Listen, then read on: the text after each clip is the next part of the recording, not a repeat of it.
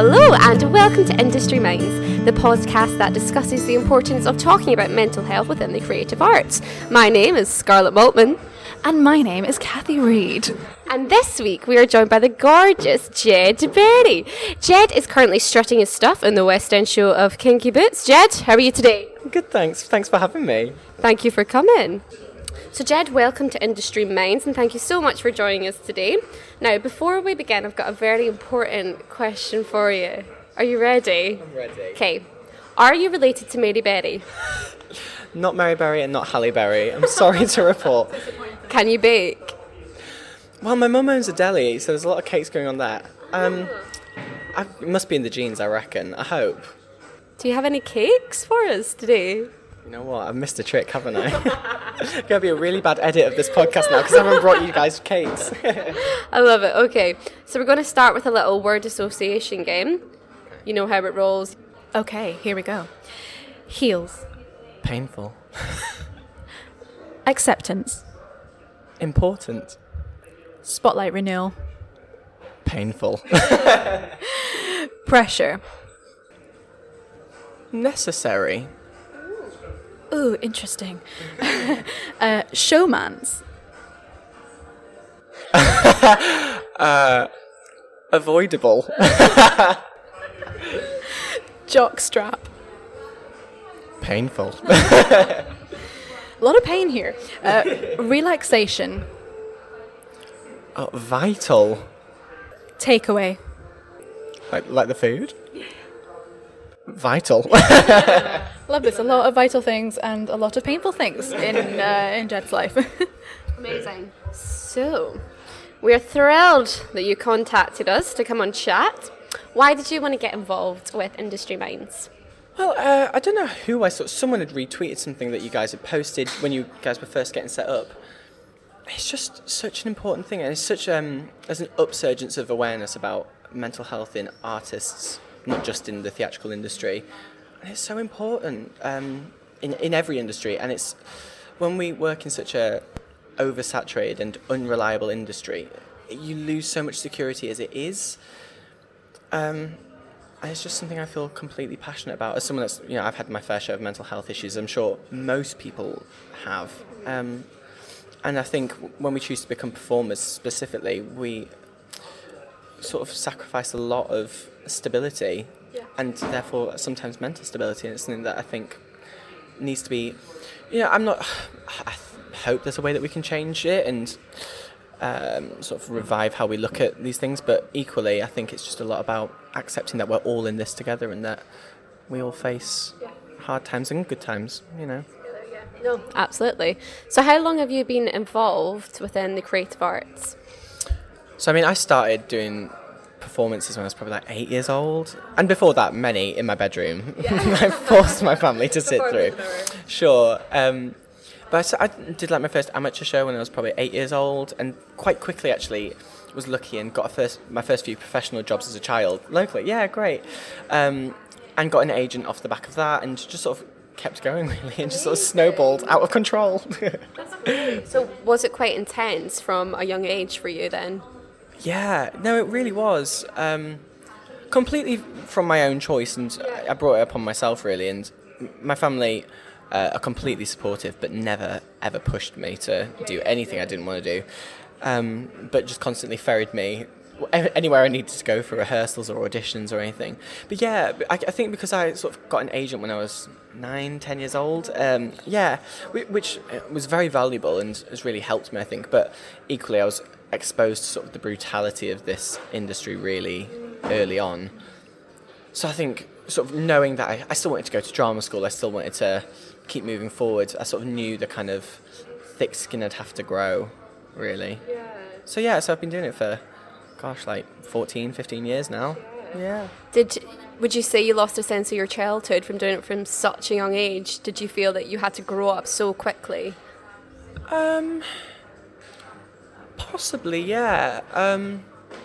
Again, through my own choice, I think as a child I was always one of those people that's desperate to sort of hang out with the cool kids, the older kids and the more mature people, and I'd look up to people and want to be doing what they're doing. So yeah, I probably did intentionally do that to myself, I guess. And then when I was 13, I was really lucky and went on tour with The Sound of Music. So I was away from home for long stretches of time. But, I sort of got a lot of independence pretty quickly. So, yeah, I guess so. Did that answer the question? Yeah, no, absolutely. So how has your mental health changed over the years since you've been involved in theatre? Talk us just through your journey of mental health. Sure. To be honest, and I only it was when I was speaking to a friend not long ago, I realised I probably have always had issues with anxiety since being a child and never quite maybe knew what it was, never, acknowledged it or maybe even accepted it and just sort of carried on moving forward. So for, as a child and as a teenager, it was all I wanted to do. I was so driven and determined just to do anything I could and just kept going. And then when I got into drama school, that was sort of the first time that I realised that I was maybe not that I had anxiety issues, but definitely that I was feeling anxious. And from there, I went through a few years, sort of from the year before moving to drama school, sort of until, really, after I started in Kinky Boots, just sort of not struggling, but really coping with, and not coping at times with, anxiety issues. And it's sort of taken me another year and a half or so to sort of, now that I've fully acknowledged it, just sort of help myself and work my way out of it. But yeah, the more I look back on it, I think it's always sort of been there. And now that I know that's fine, but yeah, I guess it was years and years and years of sort of built up anxiety that all started to manifest itself sort of in my late teen years, really. Yeah. What are the kind of pinpoints for you of anxiety? Well, it must have been about a week before I was supposed to move down to drama school, and I was going to chuck in a real quick lightning visit up to Edinburgh, which way? Woohoo, Scotland! Because I had some friends who were studying up there. And it was a very stupid story. I sort of slept in, missed the train, went to the train station, tried to get another train, and all of a sudden, I couldn't feel my legs properly and felt like I couldn't breathe, and sort of jumped in a taxi and went home, and thank God my mum was actually in the house, and I just sort of kind of broke down a bit and had no idea what was really going on. And sort of after I sort of realised that was a panic attack and sort of the first one that I'd experienced. And then throughout my time at GSA, I sort of had general sort of anxiety just sort of about, it's a big deal, moving to drama school, and it's a lot of pressure and there's a big demand and you're around a lot of incredibly talented people and all that kind of stuff. There was one night I woke up, I was at my boyfriend at the time's house, and I just couldn't breathe. Again, I didn't think I was feeling anxious, just sort of couldn't breathe. I ended up being in hospital for a few days.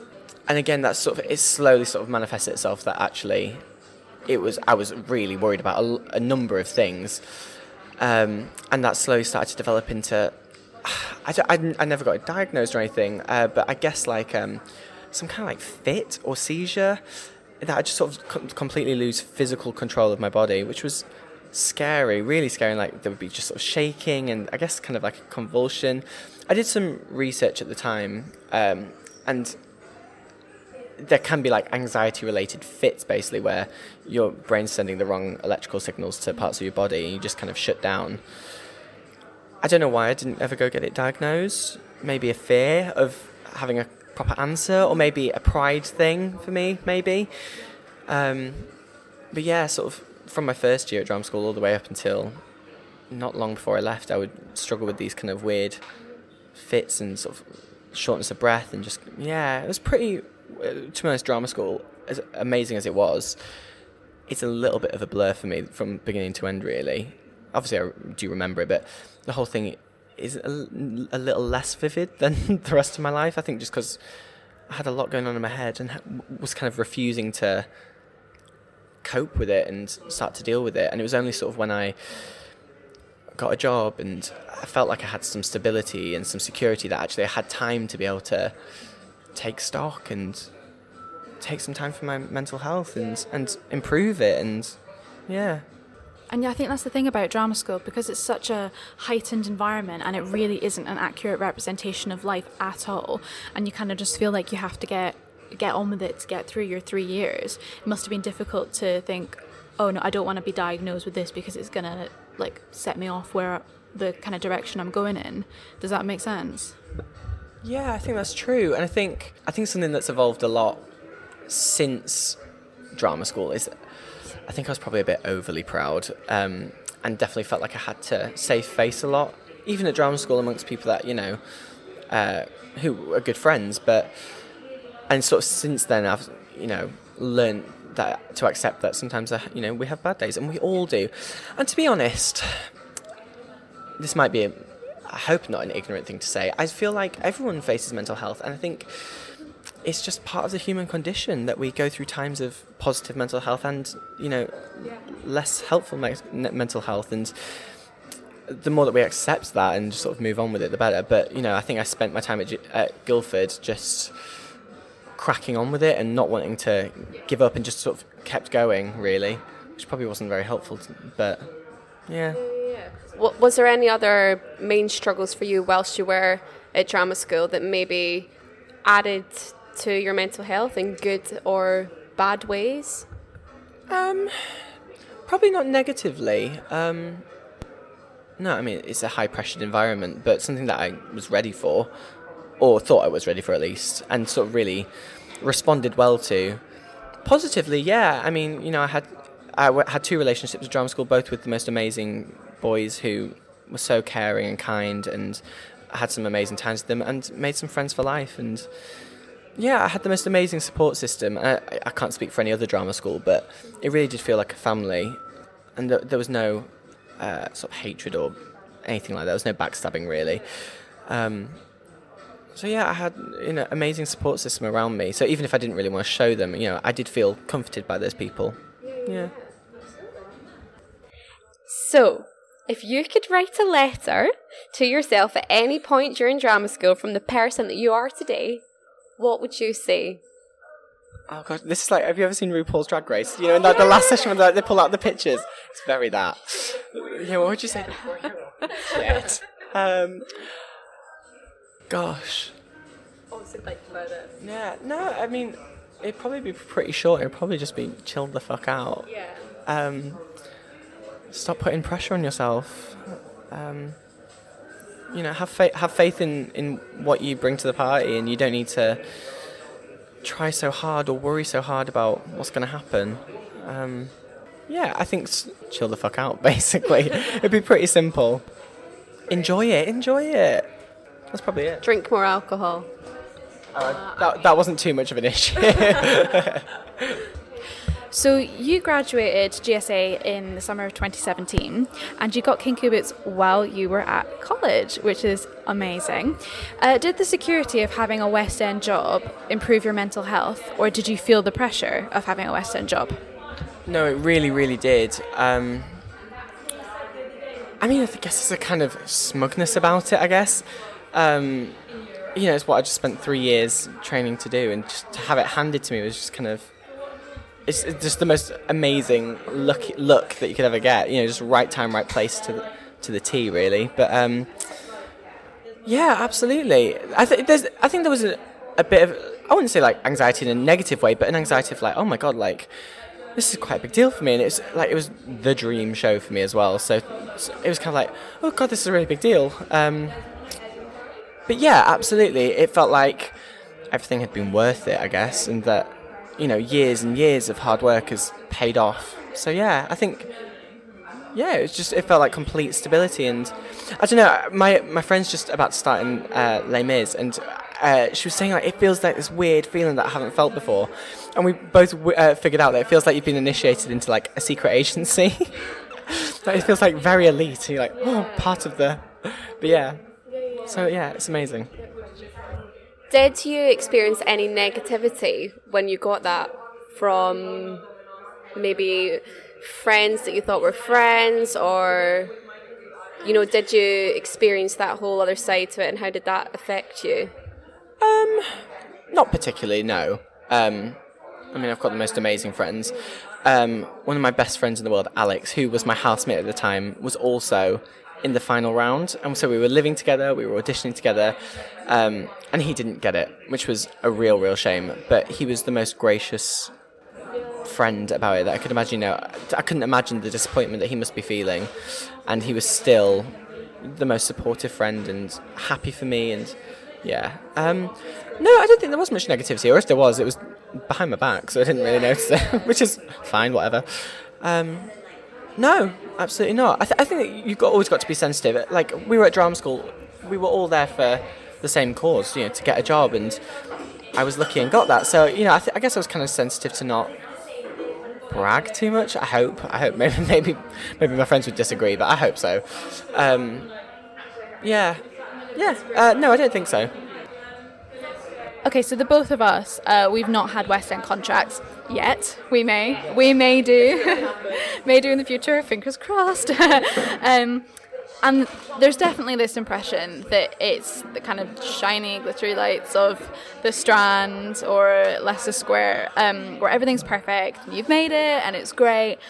What are the struggles that come with being an actor in the West End? What's the actual reality of it? Well, I think you're right. I mean, it's the dream. It's what so many of us aspire to, and it is a bit of a dream come true. And I would be lying if I didn't say it was absolutely amazing. But, any job is a job, and, we all have days where we don't want to be there.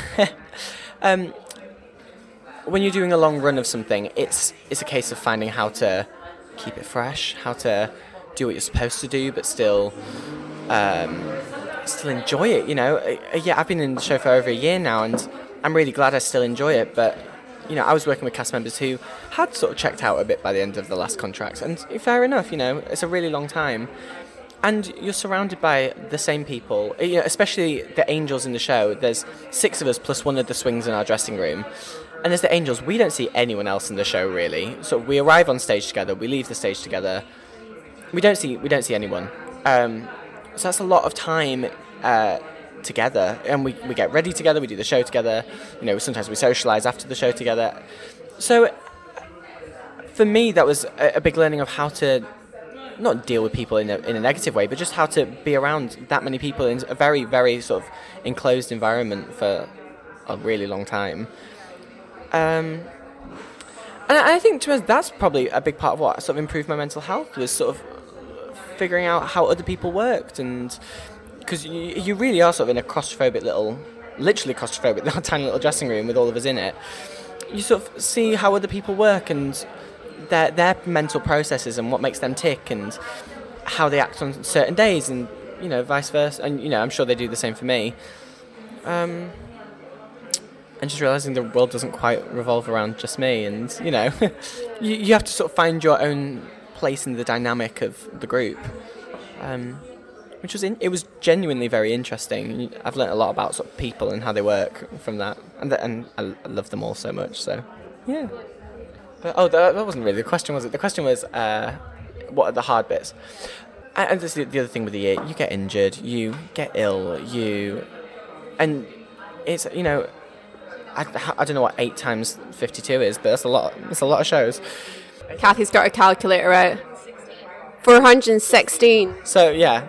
It's a lot of shows, and you've got to learn how to manage yourself, and it's all well and good doing a week-long run, which is all I'd ever really, really done before, especially as an adult, because you can sort of exert all your energy and just power through, and then it's done. But you have days where you're really feeling vocally good and physically good, and you have days where you're really not, and you have days where you've had a great night's sleep and not good, and it's a whole new ball game how to sort of find the longevity of your performance, because it's it's fine if you're good on a Monday, but if you're done by a Saturday, then you've got to find how you get through a week and get through a month and get through a year.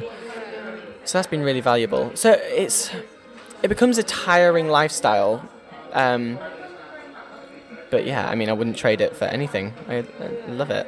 What do you do to get through those tiring days when you have to really check in with yourself and go, right, I'm in the West End, I'm living my dream? What is that for you? Well, for caffeine, 100%. Which is probably not the healthiest of choices, but caffeine. Again, it was actually a conversation I was having with my friend Nicola, who's just about to start in Les Mis. And she was like, I think she asked the question, how do you get through the bad days? And I didn't really know until I answered that actually I think about my good friend Alex, who didn't get the job, and I think about the rest of our year group, who are people I really care about, who want what I've got and haven't got it, and people who I regard as incredibly talented people, and that's very humbling then to realise that there, of course I worked really hard, but there's a massive amount of luck in my good fortune, I guess. So it's humbling to remember how many people wanted it, how many people still want it, and and you're getting paid for it, so get on and do it. And also another thing, I've just moved to Elephant and Castle, so I actually walk to work every day, which is heavenly. I know. You are living the ultimate dream. Literally the London life. But I walk over Waterloo Bridge every day and I see the skyline, and I don't know, there's something very nostalgic about it for me. I guess I remember the little boy from Leeds who was desperate to live in London. It's happened, and I think it was all very easy when it was first happening. I was moving to London just to get whisked away and getting it all done, and now that I'm very much in the routine of it, you sort of sit back and you realise, oh my god, it's actually happened, which is, so yeah, never forget how lucky I am, really. It's amazing. So you spoke earlier about being an angel in Kinky Boots. The angels are amazing and definitely make better women than I do. So I'm a little bit upset about how good they walk in heels and dance in heels. Talking of drag is something that's definitely on the up at the moment. I am a massive fan of RuPaul's Drag Race. Love it. My boyfriend got me into it, actually, which is, I think it's just becoming a bit more mainstream. Is drag something that you've always been aware of? And just a second part to this question, what is the importance of drag? Not necessarily specifically in this show, but in society as a whole. I guess I've always enjoyed drag. I was in an amateur production of Rent and I played Angel. I mean, if I looked at pictures of that now, I'd probably really cringe at myself. It probably wasn't the most glamorous. And I mean, I've always been quite a liberal person, always encouraged anyone to do whatever they want to do. Probably just before I went to drama school, I sort of discovered RuPaul's Drag Race, and it was camp. I was like, at first, this is kind of real tacky, but actually the more you get into it, it is, but it's so good. And it's important. I mean, it's become so mainstream. I guess the viewing ratings must be going sky high at the moment. Drag's just becoming such a mainstream art form, which I think is amazing, especially because we live in a time where gender fluidity is so prominent anyway, which I think is excellent.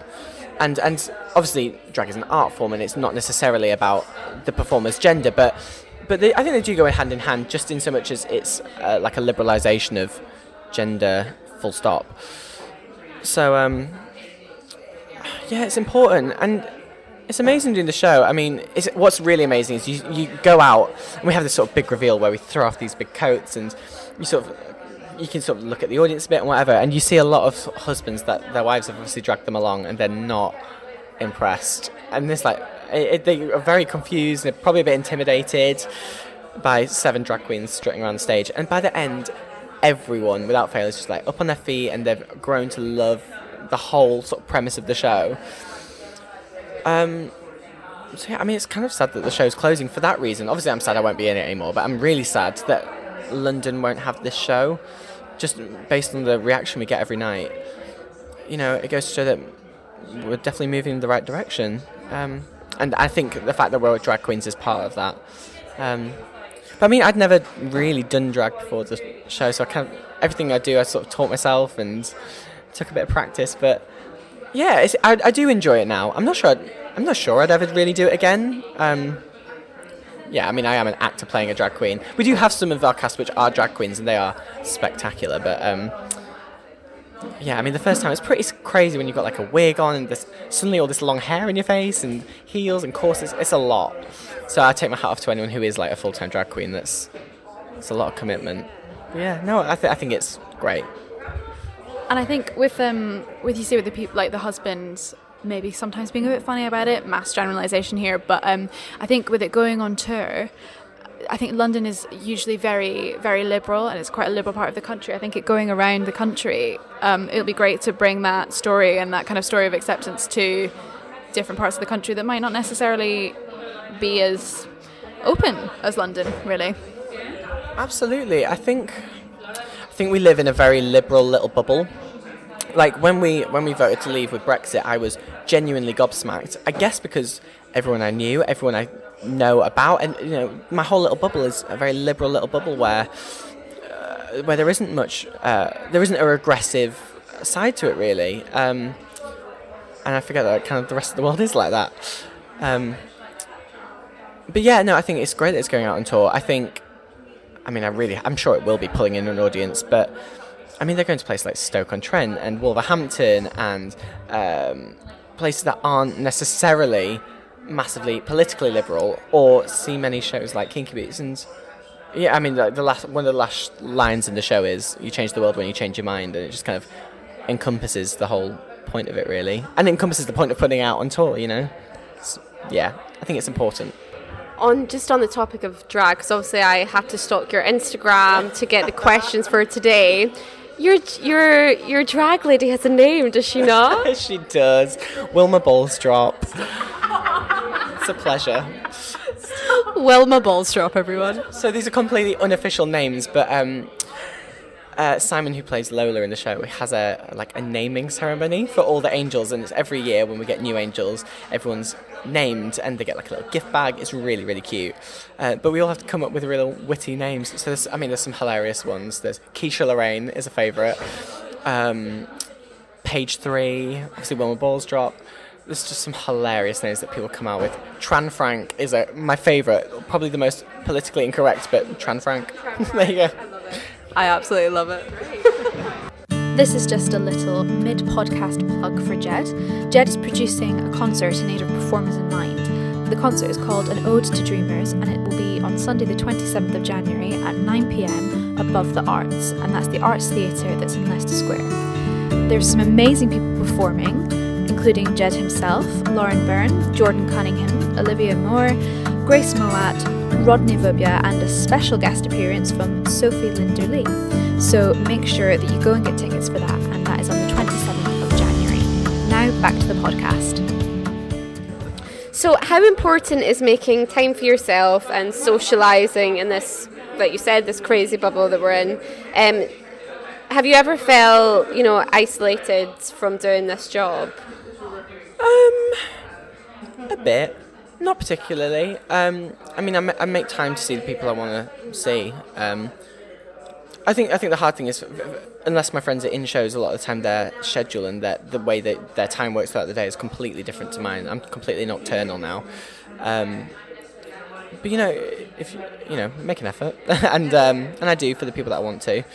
And I do make it to some gatherings with friends, or whatever, and it's always nice to catch up. But the other thing, at drama school, I think there's probably a bit of an illusion that you're going to be best friends with everyone forever. And you very quickly realise the people that you want to spend time with. And it's not that there's any dislike to anyone else, but, there isn't enough time in the day to see everyone. And you just realise the people that are your people and the people that, are lovely, but you just probably don't have as close a connection with.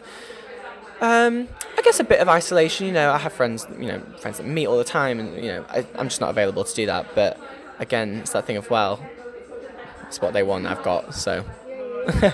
You seem to have such a good head on you, having been through what you said at the start, and you just seem to have such a good balance of what you need in your life. It's lovely. How do you think you got to this point of really clued up on your own mental health and knowing exactly what you need to do to make you happy? For me, it's sad to say, but probably just allowing it to get to a place where I was so completely unhappy with how I was feeling mentally. And I think the fact that I was so fortunate to get to a place of stability so quick, it gave me the time, the space, and the freedom to be able to do that. But yeah, I wasn't happy where I was, and I don't know, I guess I've always been so painfully driven just to get whatever I want, and I wanted to be happy, and it wasn't a case of just pretend to be happy and I will be. It's actually just sort of dissecting what are the behaviours, what are the trends, what am I doing, why is this happening, and mental health, as I said earlier, is part of everyone's life, and I think it'd be disillusional to say that anyone hasn't had times of bad mental health, and it's just how you deal with it really that makes you the person you are. I guess just sort of being able to find peace with myself and peace with the fact that it's part of the human condition, I guess. So seeing as we were just talking about it, it's like you're reading our minds. What is happiness to you? Oh God, that's such a big question. You know what, I probably would never have said this before, but peace, like being at peace with myself. I guess if you'd asked me 5 years ago, I probably would have said happiness is success and working hard. Which, you know, for me personally, that's still part of it, but actually just complete self-acceptance. God, that's such a hard question. What is happiness? Increasingly, my family. I realise how much I actually appreciate them. I guess now that I don't live with them and that kind of thing. And just good relationships. And being able to let go of relationships that aren't good for you. And being at peace with that as well. It doesn't have to be viewed as a negative. It's actually just part of our evolution. Just moving on from the things that aren't good for you, I guess. Yeah, I guess in broad terms, just being at peace, really. Or trying to be. So you said at the start of the podcast about your anxiety and how, you put up a block, was it you said, to not go and, get an actual diagnosis. Would you go and get help in the future now that mental health is openly on the way to getting openly spoken about? That didn't make sense, did it? Yeah, makes sense. Makes sense, lads. Would you go and get medical help if you thought, okay, this is getting a bit much, what am I going to do? Or would you deal with it on your own again? Sure. I think more so now I probably would. I think I don't have as much of a chip on my shoulder anymore. Probably a bit less pride and wouldn't feel the need to sort of fool anyone into the fact that I'm okay. I'm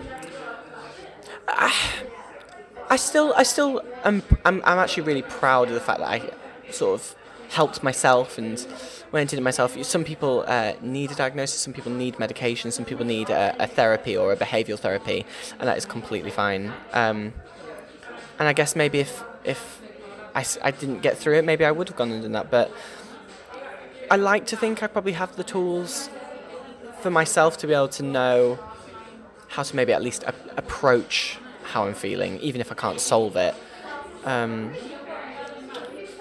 But yeah, I would not be adverse to going and getting help.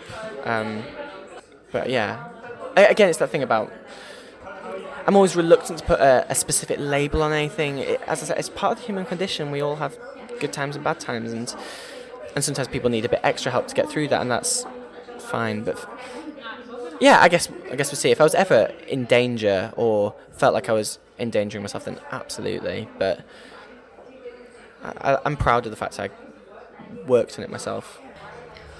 What pressures does success bring? The pressure to carry on being successful, I guess. I've had auditions since I got the job, and in fact, the first audition I had since being in Kinky Boots was pretty disastrous. Like, it was not good. And part of that was my role in the show, or I understudy a role, but my usual role in the show doesn't have any solo singing, doesn't have any dialogue.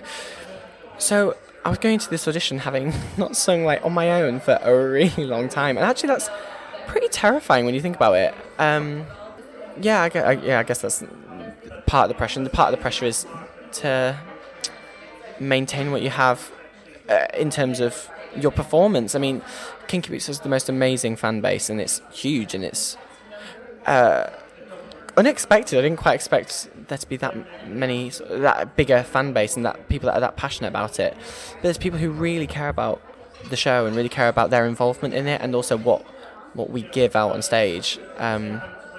So it's not about pleasing the fans, but I guess, it kind of then brings home the fact that people are paying our wages, essentially, the people that are watching the show.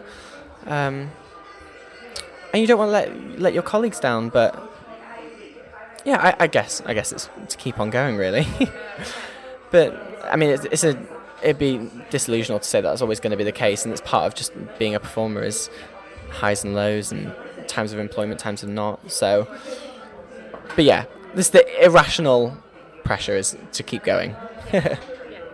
So finally, we're asking everyone this question. It was Scarlett's idea.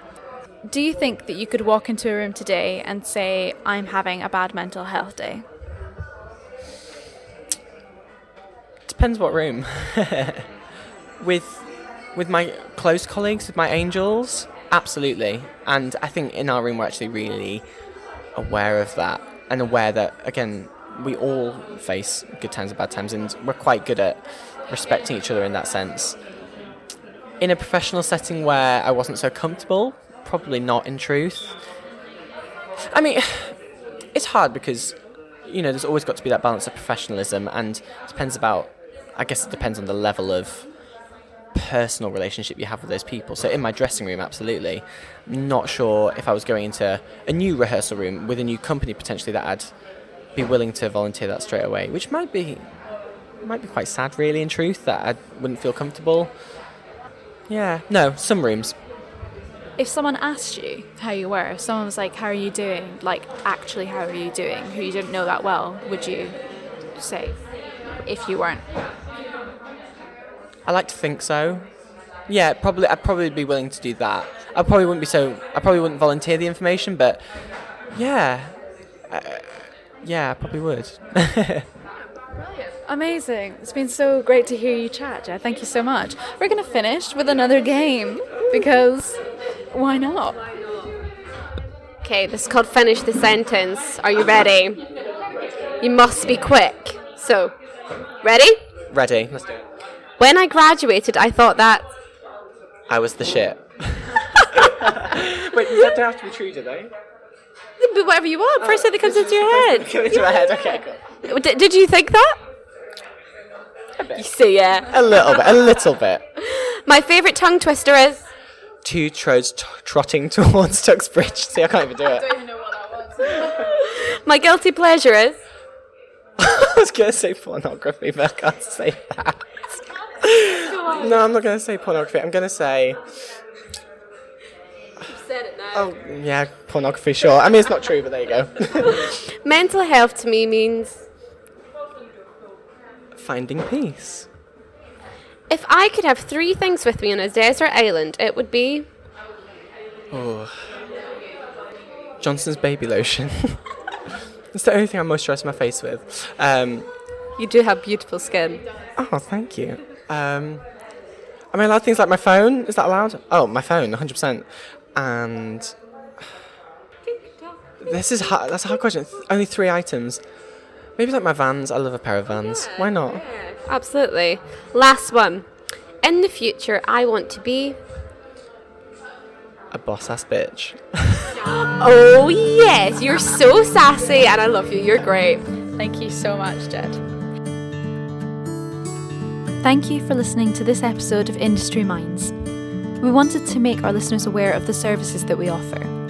We are lucky to have the support of our counsellor, Mary Birch. Mary offers a private telephone or Skype service 24/7 and completely free of charge. You can contact her on 07432 121 590. Mary is also holding one-on-one sessions at an actor-friendly price of £25. So if you're interested, then please contact us. Please click subscribe and rate us on Apple Podcasts. We want to reach as many creatives as possible, and this isn't possible without ratings from you, our lovely listeners. Please share, tell a friend, and continue to spread the word, as it really could help someone. Of course, you know where to find us on social media. On Twitter and Instagram, we are at Industry Minds UK. Tune back in next week for another episode.